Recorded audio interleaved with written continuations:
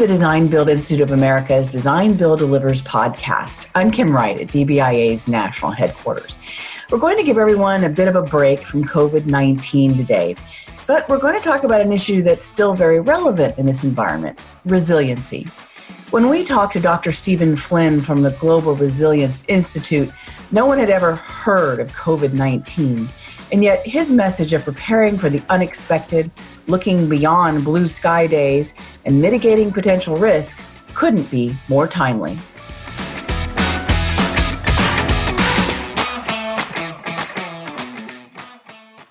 We're going to talk about resiliency.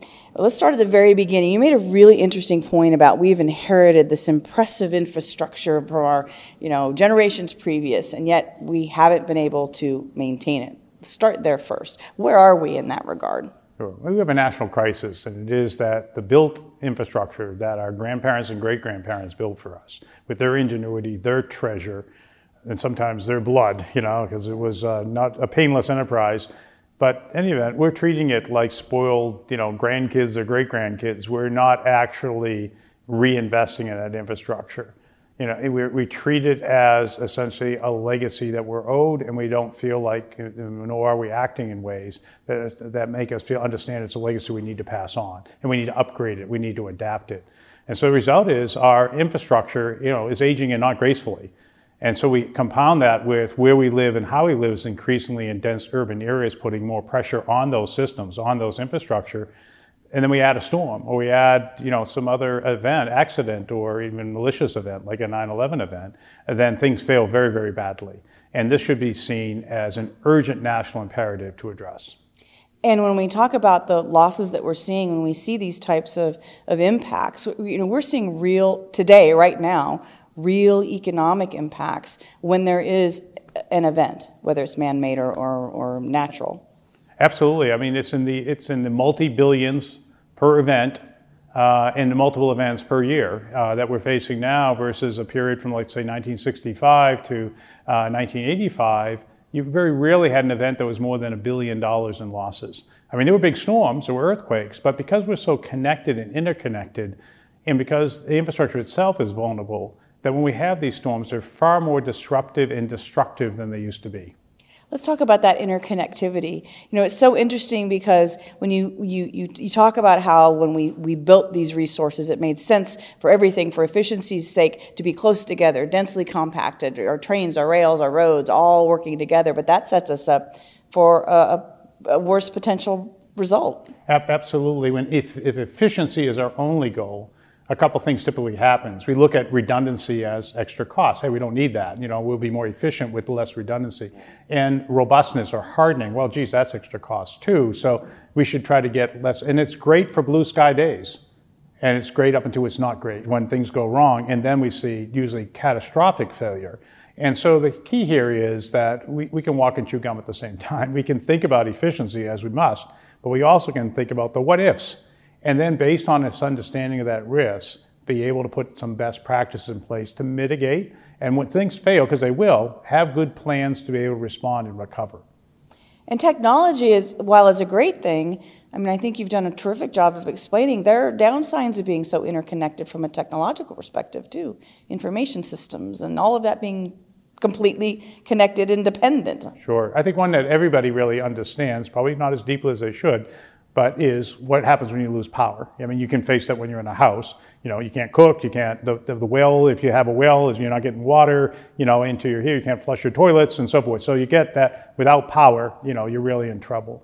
But what we don't often understand is how integrated these systems are. We're now increasingly they're relying on telecommunications, where there's access to the internet, where water provides coolant to allow energy to be produced, and I need fuel for a generator, and that has to be transported. So a gas station doesn't have backup generator.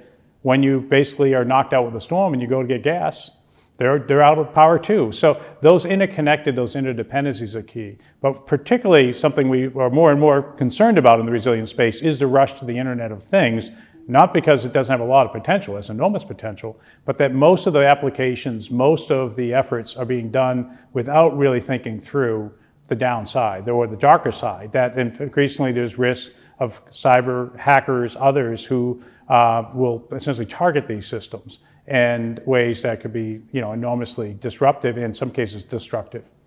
Well, it's very appealing and sexy to do the gee whiz thing. Oh my gosh, look what we can do. Look what technology will let us do. Uh-oh. Exactly, and the market basically it often reinforces that first user, and this is an issue we've been facing for a while with things like code, where hey, let's just get the application out and we'll fix the bugs afterwards, kind of thing, because we have to get to market quickly, and that we'll think about it afterwards problem though, especially when we're in a built environment, and so this is what's insane. We still are, of course, doing major capital built projects that we hope will last 50 plus years, but we're not building it looking forward. We tend to look backward. We use a 100-year or 500-year event as if that static world is with us today.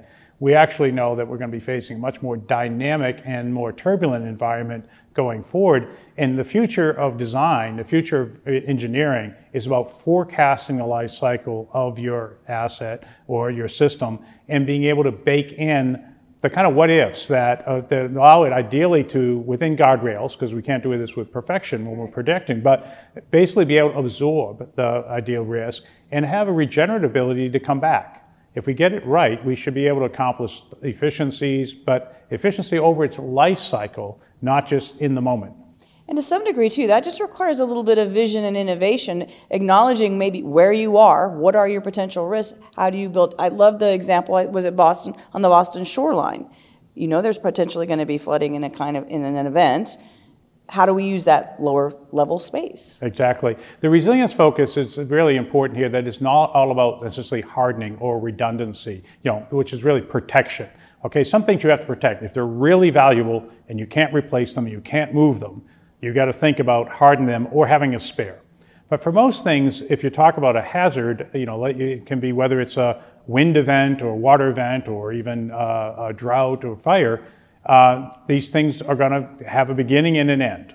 And so with water in particular, this is something the Dutch have really done as cutting edge. The Dutch initially have worked, because most of the country is below sea level, right. So they've really been invested in this for a while. They've lived it. They live it. But their initial approach was try to build higher and higher walls, essentially against the water, including in the port of Rotterdam, one of the largest and most important seaports in the world. There are these massive gates that will close to hold the North Sea at bay. But they realized that's not going to work. And so for all these scenarios, especially with rising sea level, so now they basically call it make way for the river, that the water is going to come in, let it go to places where it will not be disruptive.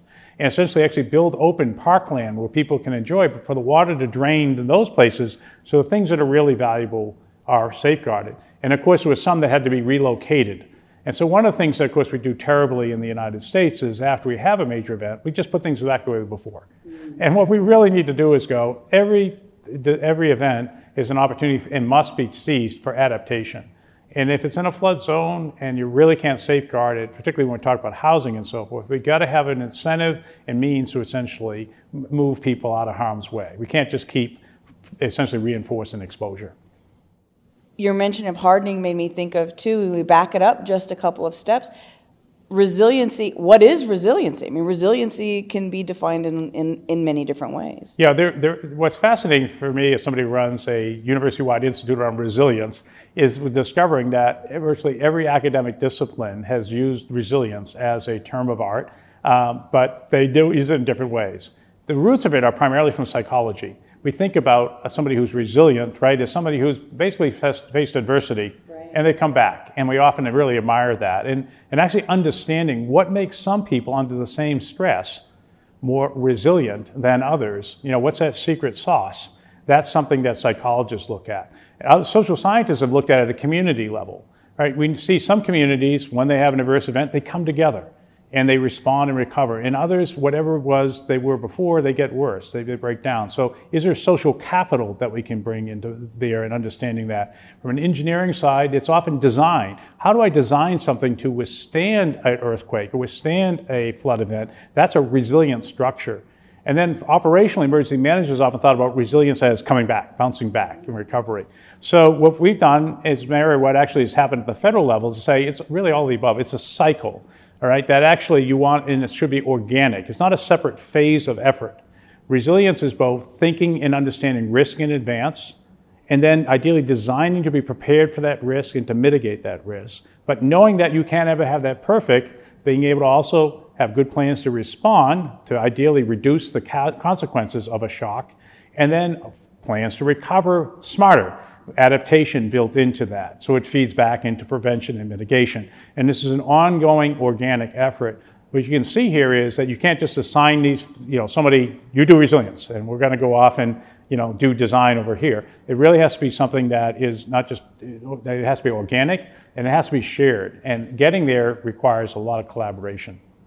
Which is exactly what, as I'm listening to that description, that is really one of the core values of design build, the idea that we are going to build an entire road structure as a team, looking at the entire cycle, all of it together, rather than one piece at a time. I mean, it seems a natural fit for design builders to be talking about resiliency. Yeah, why I was so thrilled to have the opportunity to come to the conference and to talk to this community is precisely that I know this message would not blow their circuits.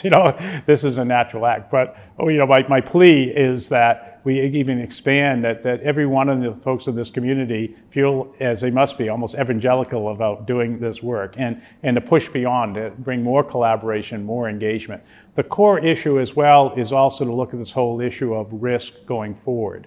And so it's not just the optimal design done in the most cost-effective, efficient way. That's so important. But are we designing it right for the function that it needs to provide over the projected life cycle?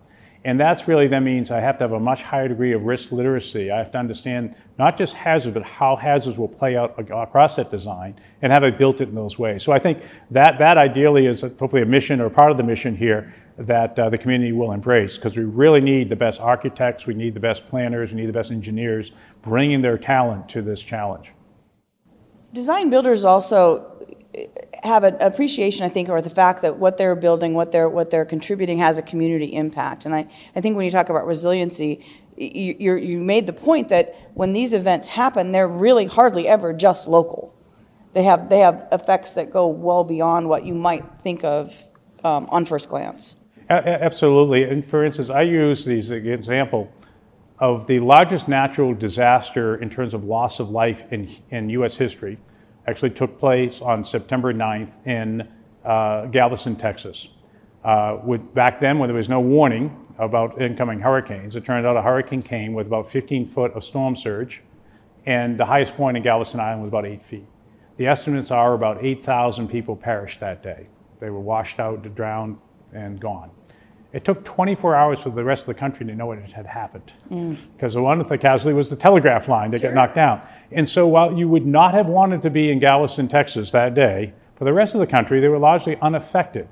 And that fast forward to Hurricane Harvey, that comes ashore, and 100 plus years later, loss of life is really quite modest, but the disruption and cost, not just to the Harris County area, where around Houston metropolitan area, where we have millions of people living, but all the way up for the rest of the country, because the Houston shipping channel was disrupted. And that's the home of the petrochemical industry for the nation. And so people were paying prices up at gas pumps all over the country because of a hurricane hitting Texas. And so that recognition that we're all in this together, and therefore we should have an incentive to collaborate, is sort of the heart of the resilience imperative.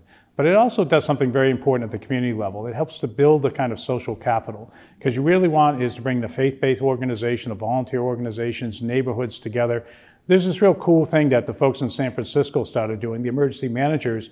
San Francisco is a fairly transient place. Not a lot of native San Franciscans living in San Francisco right now here. So one of the issues we know in crisis, you got to know each other, and particularly know who's vulnerable. And so they started sponsoring, with a small sort of grant, block parties.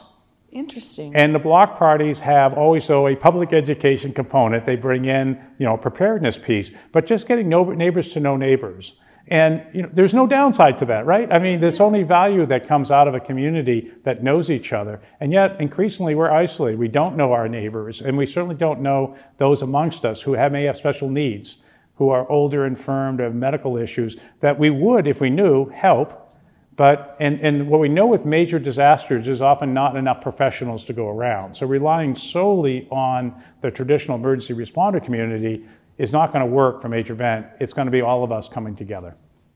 There are definite, real barriers to resiliency. What are some of the things that we're seeing that are making this so hard for us to wrap our arms around? Sure. the barriers that we focus on, and there are many, but we got them essentially in 5 buckets. And the first one I look at is what's called risk illiteracy. I can't get you to be resilient if you think nothing's ever going to happen. Every day is going to be a blue sky day. And it's not though that it makes you cognizant of risk, right? And we all know watching movies about hurricanes and earthquakes, we don't know how the risk will play out on things we value. And so it really is getting that micro level. If there is this incident, how will it affect you and the things you value? That's a very important. It's a big science problem to some extent and a social science, because I can give you information, but if I don't change your behavior, I won't get you very far. Right? So that's the first barrier. The second is this one of design. We don't design for resilience, we design for efficiency. And that sometimes can be anti-resilient if not done right. So that's key, and that's an engineering challenge, an architectural challenge often on an asset base, and a regional urban planning issue on an aggregate scale.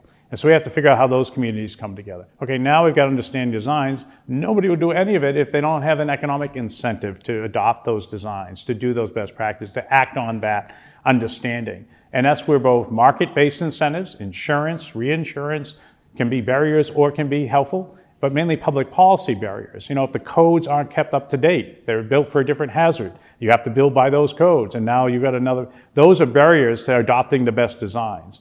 And the fourth one is governance. We're not organized in ways that allow us to see things as systems of systems.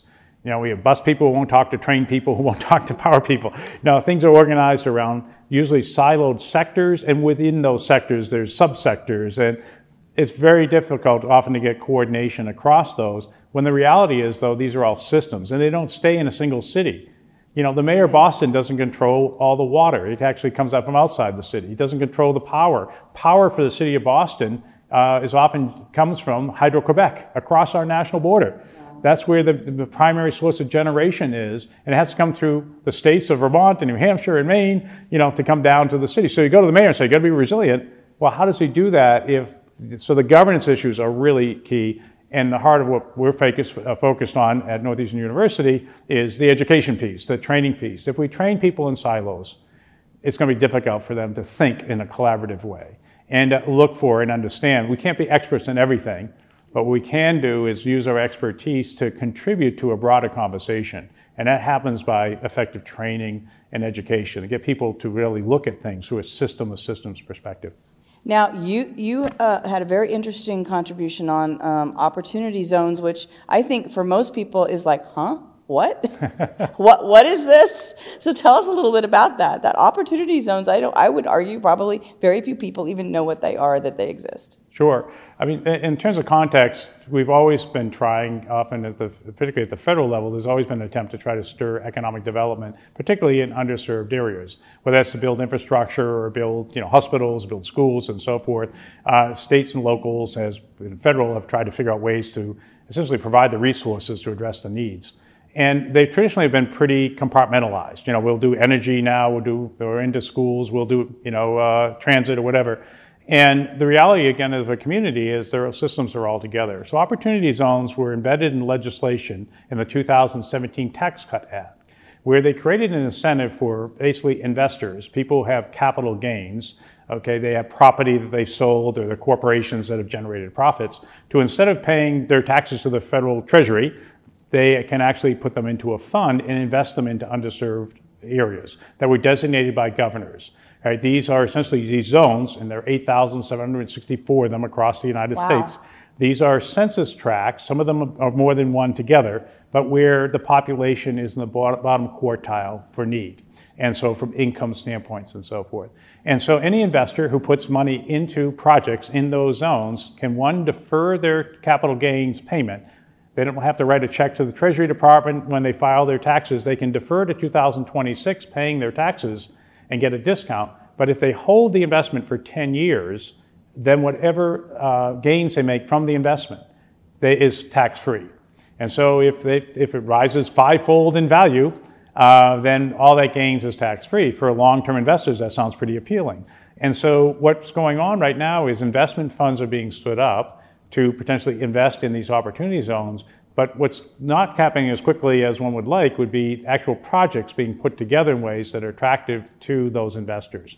In many cases, because communities are just waking up. A key piece that we've been most involved with is the issues of infrastructure and the opportunities for private-public investment.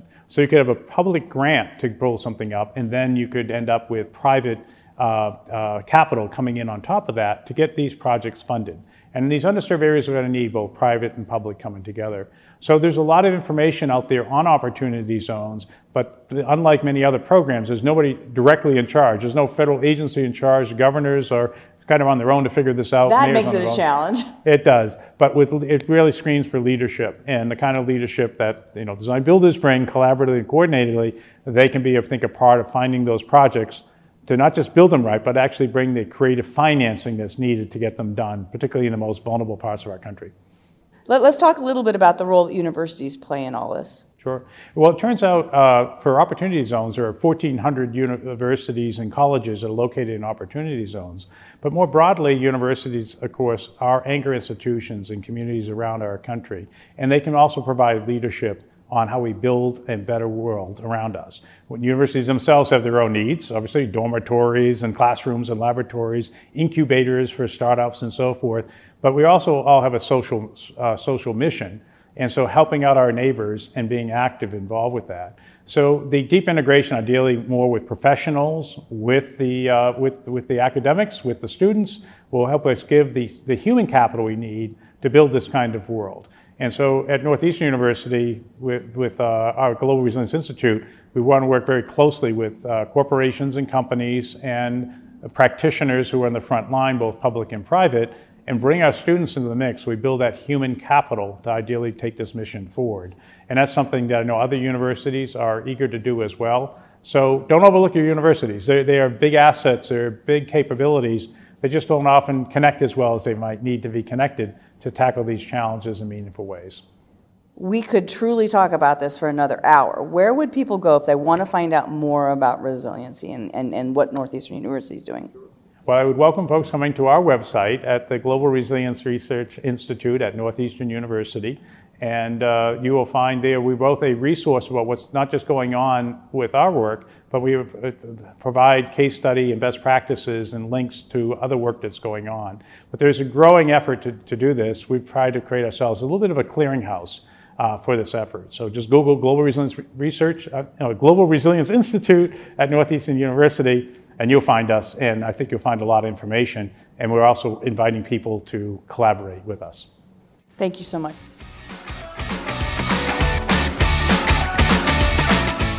DBIA strives to be a resilient organization, nimble and responsive to our members' changing needs in these unprecedented times. And we wanted to be sure you know about some of our new resources as we navigate the weeks and months ahead. Sign up for our daily COVID in Construction alert, which comes out in email every morning. We also hope you'll sign up for our newly revamped virtual learning courses, certification workshops, and custom training. They've all gone virtual with the same top-notch training from experienced design build experts you expect from DBIA. Now's the perfect time to continue your design build journey in preparation for the post-COVID recovery.